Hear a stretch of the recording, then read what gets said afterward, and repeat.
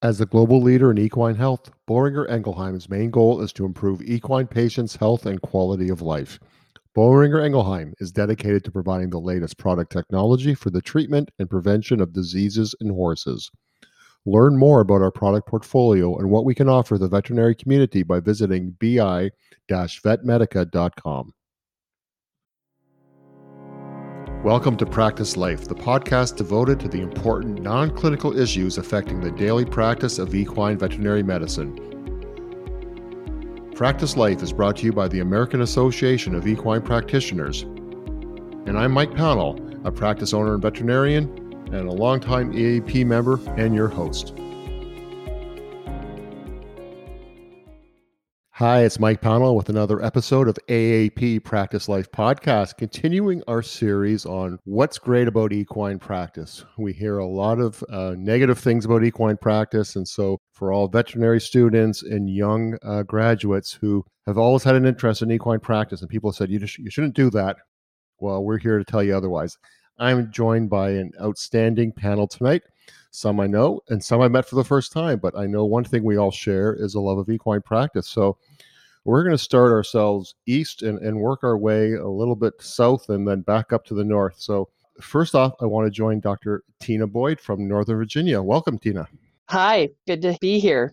And then also joining us is Dr. Lauren Devang. And Lauren, you're outside of Houston, aren't you? Yes. Just west and just basically west of Houston. All right, so we're going to go west of the Mississippi and keep on going north and till we meet Dr. Scott Spalding from Southern Wisconsin. Scott, welcome. Thanks, Mike. That's right. I'm from Southern Wisconsin, practice in the greater Janesville area, just south of Madison, about an hour and a half northwest of Chicago. All right.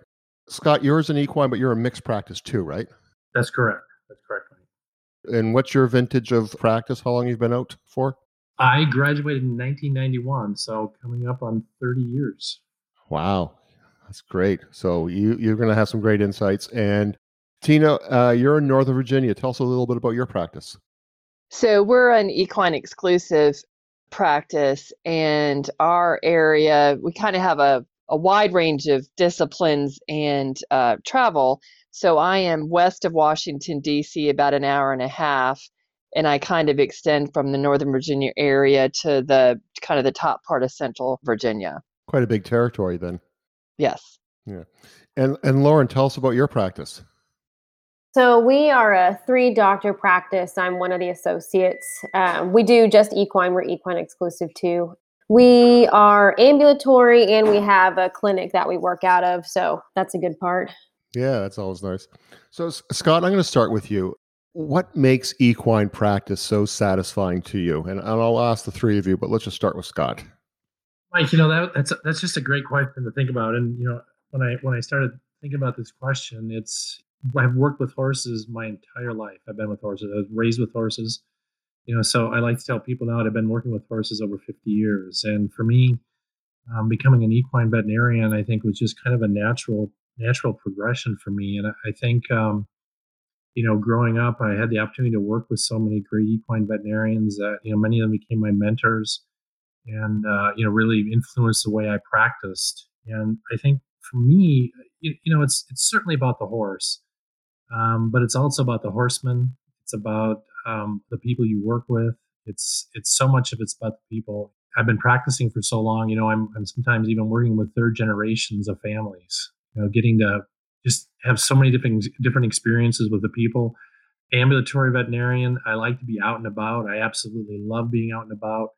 I see my small animal colleagues, for the most part, they're stuck in an exam room and, they have 15 or 20-minute appointment slots and they go from room to room to room. And, I get to be out in the country on the great spring days, the great fall days, the hot summer days, the bad winter days. I get to see it all. I get to see the crops grow.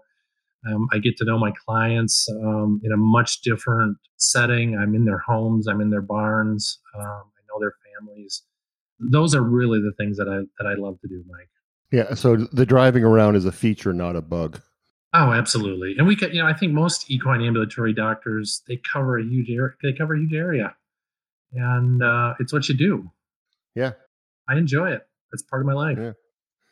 Tina, I'll ask you the same question. What makes equine practice so satisfying to you?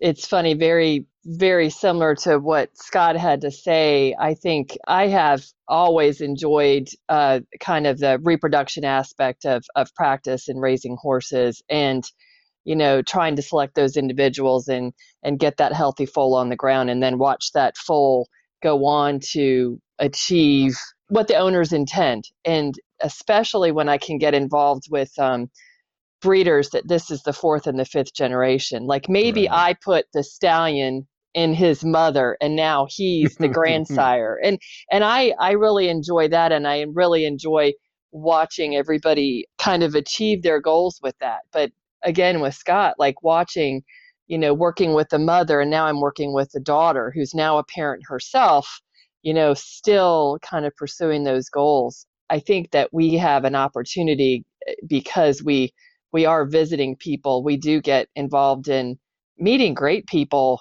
kind of on a daily basis, and maybe something that other parts of veterinary medicine don't get to. When you're in the barn for a couple hours dealing with a colic or waiting for a mare to foal or things like that, you really do become a part of their family. But it's really a team concept that I very much enjoy. Yeah, it's the old joke. We're the only professionals that get to see our clients in their bathrobes and pajamas when we're there at 2 a.m. Absolutely. dealing with a colic and they're running out. Absolutely. Lauren, what about yourself? What makes equine practice so great for you? I'm going to kind of piggyback off Tina. I also really enjoy the reproduction aspect of it. I grew up competing on horses and kind of got into breeding them myself a little bit. And then, I always loved when the vet came out to my place, even if it was, a bad news deal on the sports medicine side. But I always looked forward to those appointments. I thought they were lots of fun. And, being on the other side of it, getting to live that life every day it's pretty great. And we did embryo transfers this year, kind of for the first time at our clinic in quite a few years. And, seeing that embryo in the dish on the scope, it's an awesome feeling. And, getting those mares and foal that you've struggled with, or, all the owner's hopes and dreams with them. It's just, that stuff is what keeps me going. And I really like that a lot. It's a lifestyle for me too. And I love being in that part every day. Yeah, no, it is the relationships and being out.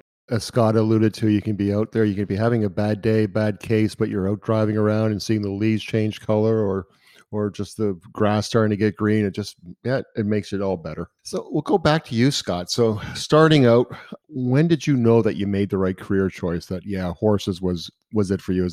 Was there a moment that it all sort of crystallized to you that I'm a horse vet and that's what I should have been? I don't know if there was one moment that stands out in my mind. I think that for me, it's just been a progression. And I think for me, I've had so many opportunities. I've been so fortunate early in my career that I really focused on practice. I was in a great practice. It's the same practice. The practice I'm in today is the practice I joined right out of veterinary school. And Wow. at that point in time, we had a hospital facility, and for me, it was we were seeing so many great cases, and we were cutting a lot of colics. And back in the '90s, the horse industry, I think, was a different industry than it certainly is today, especially in more remote areas. And so I think about early on, the great cases I saw and the opportunity that I had to really sharpen my skills as a veterinarian, as a surgeon, as a theriogenologist, as a medicine person. And then I had the opportunity to kind of move into a more of a management aspect of the practice. And, I really enjoyed that part of it, and then, later in my career, getting to mentor students and develop them and, see my successors begin to step into my shoes. And so for me, Mike, I don't think there was ever one point in time. For me, it was a progression. I think that's one of the great things about being a veterinarian is that, we're great problem solvers and we can step into so many different roles, and you have the opportunity to do different things throughout your career. And for me, that's been one of the most, just really satisfying things that has always told me I made the right decision when I went into this career. Excellent. And Lauren, how about yourself? When did you know you made the right career choice? I originally went to school to do something else. I wanted to be a teacher. Not that I didn't want to be a veterinarian, but the whole process of getting accepted and all of that seemed kind of daunting. And I went to a pretty big school in high school and thought that I, didn't have the grade or whatever. it wasn't until I was almost done with my undergraduate studies that I had a professor say, you really could do, a master's PhD if you wanted to. And I was like, well, what I really would like to do is try to get into vet school.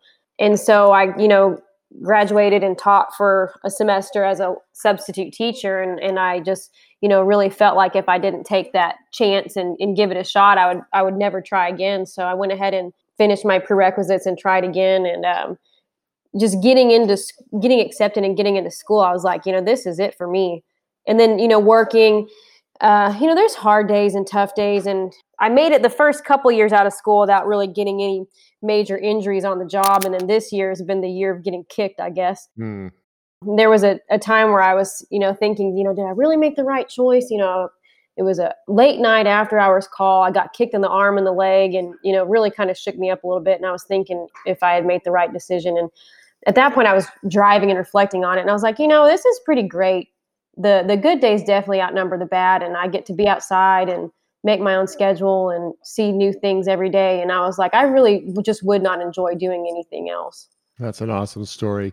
And I think all of us have been there and have had the bruises and the kick shins, but it's still pretty excellent. Yeah. Tina, how about yourself?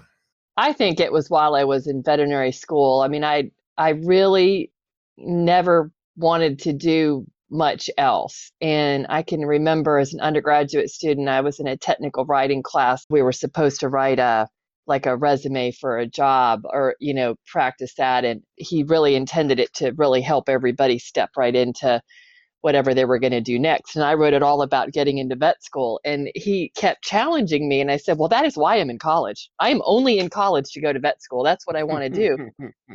And as tough as vet school was, by the time I got to senior year, I spent my first 2 externships with a broodmare practice in Lexington, Kentucky. And from the first day, I was totally in it. I knew that was what I wanted to do. I did well there, and I never looked back and that was what I wanted to do. So it really was before graduation.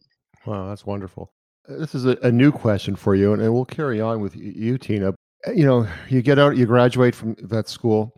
What was the biggest surprise that you learned as a vet that nothing prepared you for, but it was like, oh, this is what being a vet's all about? Did any of you have that? Yeah, I have to say a lot of that really has to do with interactions with clients. So I think when you're in vet school and you have really long, hard days and things like that, I don't remember feeling like things were quite that bad once I kind of got into practice or that I was prepared for it. But I think being prepared for some of the challenges with people, with clients, was what I felt not prepared for.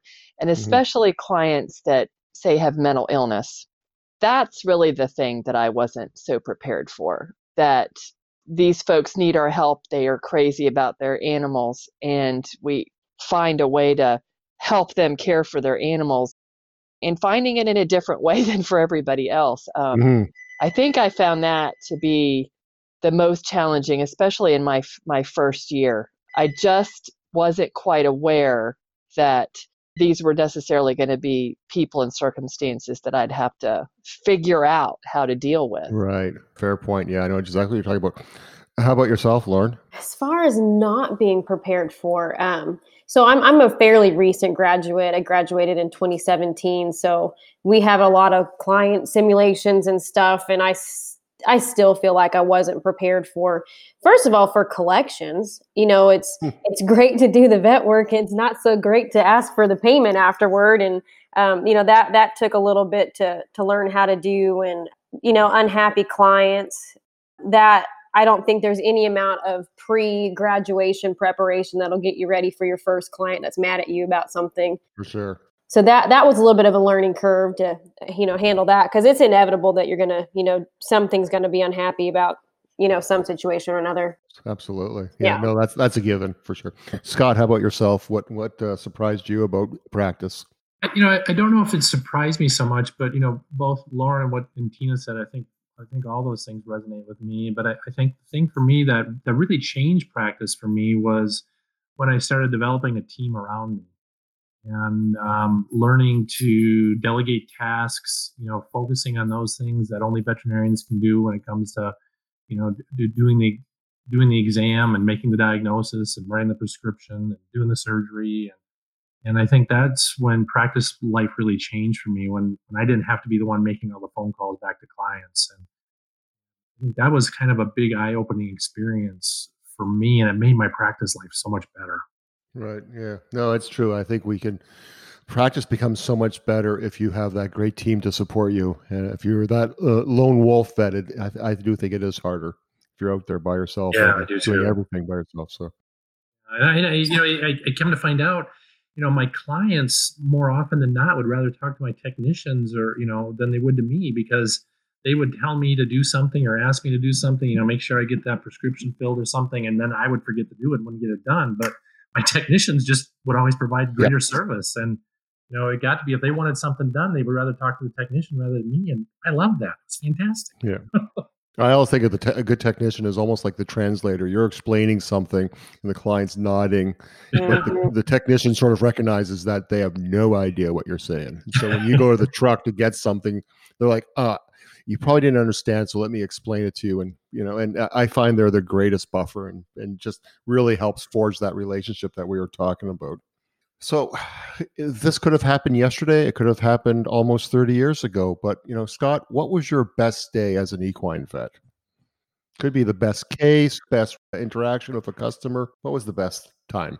The first thing that pops into my head was a colic surgery I did very early on in my career. And it was a Tennessee walking horse mare. I don't remember the name of the horse anymore, but this horse was an incredibly sick horse. I don't remember exactly what the problem was that we fixed during surgery, but I remember that the mare went into DIC, and I managed that case, and the mare did really well. This was back probably in 94 or 95, and the bill on this colic ended up being maybe, I don't know, $25,000 back in 1995. It was just this huge bill. And, I kept the client really well informed. And the day came when we went to discharge the mare, and and I remember the name of the client. Her name was Renata Daniels. All these years later, she says, "Well, doc," she says, "what are the damages?" And I said, "Here we go. This is what the bill is." And I'm thinking, "Oh my God, this is so much money." But I remember she whipped out her credit card and she says, "This is fantastic." She said, "I get to take my mare home and look at all the frequent flyer miles I'm getting when I pay my bill." And I was like, win-win. Yeah, it was a win-win. That was just one of my most satisfying cases that I ever worked on, and one of the most grateful clients I ever worked with. And I just remember that all these years later. That's wonderful. How about yourself, Tina? I enjoy trying to explain things to kind of kids and the young people who are kind of in the barn. And I had a circumstance, this was again probably early on in my time with my current practice. So probably I was only 3-4 years out of veterinary school. But I had gone out to a farm, and it was a couple that had grown children, but then they started becoming foster parents for teenagers. And as part of kind of managing the household, they gave the foster kids the opportunity to, say, have a horse to take care of, kind of like a 4-H project, or, and they all had their chores and things like that, but then they could have a horse that was, theirs to take care of. So one of the younger teenagers, who was a bit more, I'll say, awkward than the other kids, glasses, pigtails, the whole 9 yards. Her charge was this big rangy thoroughbred mare who was pregnant, but she wasn't in good body condition, and her health wasn't that great. And so I got to sit down with this young lady, and she showed me what she was feeding the horse. We made some changes. We came up with a deworming program. We came up with a recheck schedule to try to check in how things were going. And she did a fantastic job with this mare. And then just watching the interaction with the other kids in the house, she really, this mare meant a lot to her, and she just met her. Well, anyway, so then the mare foals, and then I'm out there. I assisted the foster parents with the delivery, and then when I went back to do the newborn exam, now she's out of school and she's there with us. And there was this weird feeling in the stall, because that foal was so attentive to that young lady. And I just kept thinking that this was just a magical thing. Like, I don't know what circumstances in her life got her into foster care or anything like that, but what I witnessed in that stall with that mare and that foal and that young lady, I was like, wow, this is magic, and we don't get this all the time. That's pretty special. I got a big smile on my face just listening to that. Yeah, and I feel like I've had a couple other circumstances like that, but that maybe because it was early or maybe it was, pretty special circumstances, but that made my day. Well, that's wonderful. How about yourself, Lauren? I love these stories. I can't wait to hear yours. Well, I'm still just a few years out, so I feel like the best is yet to come. But I'm trying to think. The first couple years, I feel like I was a lot of times just trying to keep my head above water and everything. And I think looking back on my best day so far would probably be the first time that I got a successful embryo flush. It had been kind of a bit of a struggle with this one farm. We took on this one farm, and apparently, they had all their mares flushed a million times in years past, and everything was always perfect and wonderful. And then they decided to move everything back home, and they wanted us to do it. And it was not wonderful and perfect and great. Anyway, it really kind of had my morale down and, questioning, this isn't supposed to be such a hard thing to do. Anywho, I had a friend of mine that graduated a year ahead of me, and she was, actually my neighbor for a little while. And she used to do a bunch of embryo transfers, and I had her, come help me at the clinic that I work at. And so she had been, showing me her techniques and all that. And finally that first day of actually getting one was pretty awesome. But I try and look back on, certain cases that I think that stood out to me. And that one was a pretty good one for me. That's awesome. Well, with every great day, there is a challenging day. So, Scott, what was your most challenging day as an equine vet? Mike, I don't dwell on my challenges. I think some of the most challenging days were just probably the long days. You think back at some of those cases, and probably some of the most challenging cases were probably early in my career when, learning that art of practice and learning that there's some horses that you just can't help. And some horses are going to die no matter what you do. And I think early in my career, it was really challenging for me to get comfortable with that. Mm-hmm. I think that was maybe probably my biggest challenges in practice. And once I got past that, and once I got over that, and just really learning to understand and realize that you do what you can for some horses and for some clients. And while we all like to do the surgery, we all like to do the really intensive medicine cases, sometimes solving the client's problems, is helping bring that horse's life to a peaceful end. Absolutely, yeah. I think that for me was probably the biggest challenge, was just kind of the art of practice and learning how to handle those things and do those things. How about yourself, Lauren? What was your most challenging day?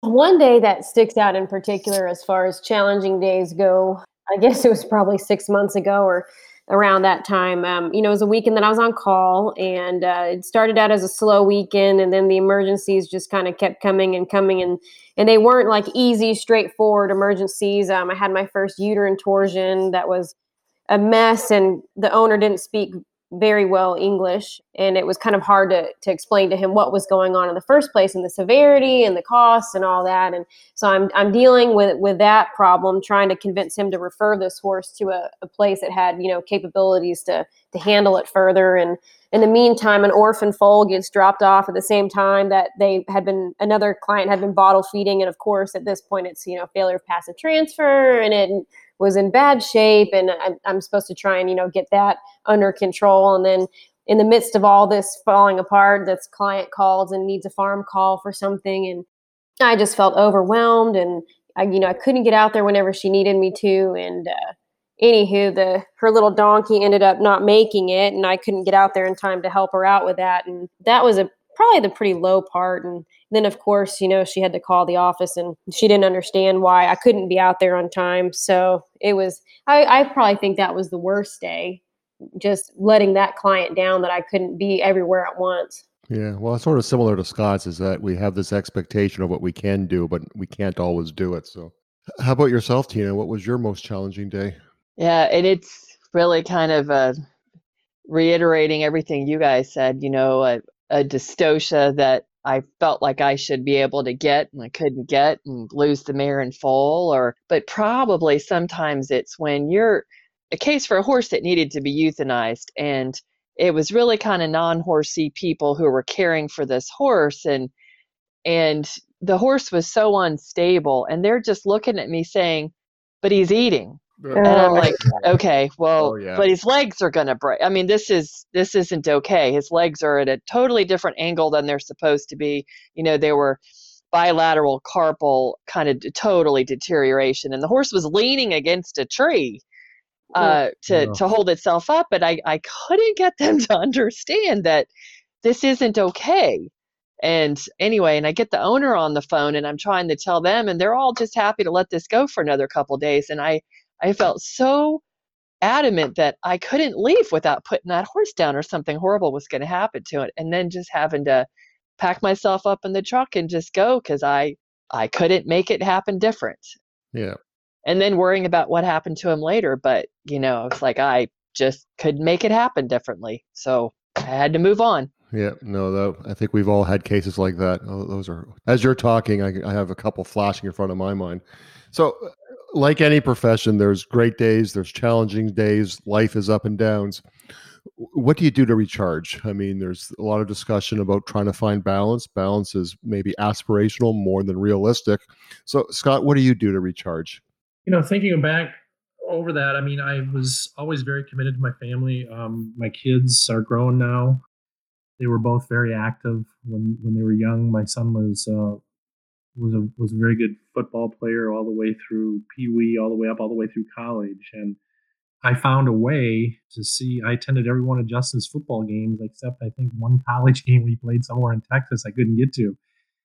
For me, that was a really important thing to recharge. My daughter was a soccer player, and same thing there. I mean, we just didn't miss those games. We just prioritized family. So I think prioritizing family was a thing that I did to recharge. I travel, I read, I bike. I do a wide variety of things.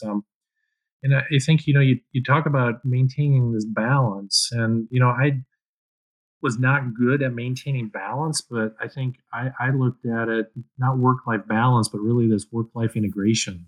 Being a lifelong horseman, I knew full well going into this, what the commitment was and how long the hours are. And it doesn't make any difference if it's your day off or if it's a holiday. My family just played a big role in that. I think back when my kids were young, my kids spent a lot of time with me in practice and on calls. And, now 30 years later, we still talk about those things and those days that we had together, and they were very special. And so I really worked at integrating my practice life into my personal life, into my family life. And that's where we run our practices. Our practices are very family oriented because hours are long. Mm-hmm. And the clients are demanding and they expect a lot. To be a successful veterinarian, you need to embrace that and figure out a way to make it work for you. And it's different for everybody. It's different things are important to different people. Yeah, that's great advice. How about yourself, Tina? Oh, so I've certainly enjoyed doing some things with my own horses, but sometimes I find that that's still sometimes not that much different than regular work. I raise Labrador retrievers and I compete them in a couple different venues. In the last couple of years, I've been doing a retriever hunt test with them, and I find that really pretty amazing and great people that I get to work with, kind of a similar mindset to horse people, but yet, it's a dog. And doing this again with, I bred and raised the mother and the grandmother and whatever, and that's very rewarding. And I think the things that the dogs have taught me have really helped me working with my horses every day, with the clients' horses. Just downtime with friends as well, doing anything. Wonderful. Lauren, what do you do to recharge? Well, I still ride and compete pretty heavily with barrel horses. So if I'm not on call, I will probably be at a barrel race. I used to think when I was in school I'd want to be a show vet or whatever, and I've quickly learned that I do not want to be the show vet. I like to go to the barrel race on the weekends and have fun with my friends and my family, and not have to be that person. And it's great. I have lots of fun. I also enjoy fishing. My husband and I would love to fish more often than we do. He works a lot too in the retail industry. So between his retail schedule and my vet schedule, weekends where we're both off are kind of tricky. But we do both enjoy doing that too. And I really don't like to have weekends where I sit and do nothing. Like I don't like to have a weekend where I just kind of lay around and whatever. I like to go out and do stuff. And so I'll typically find a place to take my horses to go and do something. Wonderful. Last question. So as we said at the beginning, there's, probably a lot of students, young vets listening into this, thinking about equine practice. What advice would you give a student or a new grad about choosing the right practice that really helps them grow and to be the best vet that they can be? So we'll start with you, Scott. I think back in my career, and for me, it was about the practice.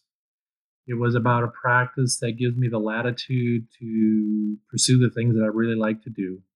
It's about a practice that has a really good culture. And, I think one thing that's become very important to me over the years is a practice that is always looking to develop their successors. And I think for me, in my perspective, I think that I've been out of veterinary school for 30 years. I mean, it just blows me away how fast time goes by. And but I think a practice that has that mentality and that mindset of looking for those successors, that when you come into the practice as a new graduate, that they intend for you to be there until the day you retire. That's the type of practice that you're looking for. The type of practice that is there to support you. The type of practice that you're not that lone wolf out there doing everything by yourself. That's able to put a team around you and allow you to take some of that pressure off. And there's so many great practices out there, but there's a million different ways to practice. There's it's just finding that practice that you can fit into. But for me, it's culture, communications, respect. Those are the things that are really important. Wonderful, thanks. Tina, how about yourself? Yeah, I think we've had veterinarians work for us from kind of a lot of different places. And I think, the region of the country that you're practicing in with the disciplines that you're comfortable with, so that you kind of feel like you understand them and they understand you. So it's not just sometimes the things within the practice, but certainly everything Scott said, I would agree. But I think also that, it's really the region and the clients too, that you've got to be able to feel like you understand them, they understand you, from a perspective of how you take care of horses and what kind of goals everybody has. It's more than just inside the office. It's, does the region give me the things that I enjoy? Right. And we'll leave the last for you, Lauren. You're the most recent grad. What do you recommend? What do you suggest to new grads and students about finding that right practice for them? Yeah, so I agree with Tina for sure about going where you want to be as far as the type of horses you want to work on, because the country's vastly different, and you go to one area expecting to see one horse and you don't get that. You definitely need to look at the demographics of where you're going. And internships are a big deal. I actually did not do an internship when I graduated.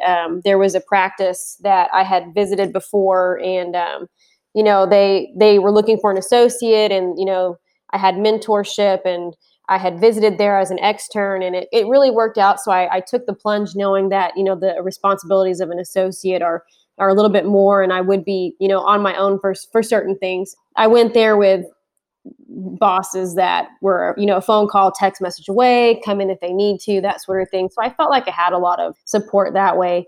And I think the biggest thing with my classmates that have been a few years out too is having that support with your coworkers and your colleagues. I really think it's important to go somewhere where you're going to grow as a veterinarian, where you're going to have support, where not necessarily, I just feel like the worst thing you could do is go out and kind of fall on your face and be alone. So you need to go where you can have someone to go on and share the call. To go right out of school and be on call 24/7 would be crazy. Yep. But I really think, test it out if you can, get through your internship if that's what you do, because most places, really need to do one of those. I think the other thing is to not be afraid of leaving a place, if you feel like that you need to go somewhere else or you could grow more, to not feel like you're stuck at the first place you land after that internship. That's wonderful advice. I'd like to thank the three of you for taking time out of your busy schedule, sharing your passion and love for equine practice. And I know anybody who's listening to this will get a lot out of that. And I think it hopefully will encourage more people and to get into equine practice and realize the benefits of it all. Thank you all very much. For more resources to help you in daily practice, please visit the AAP's website at aaep.org.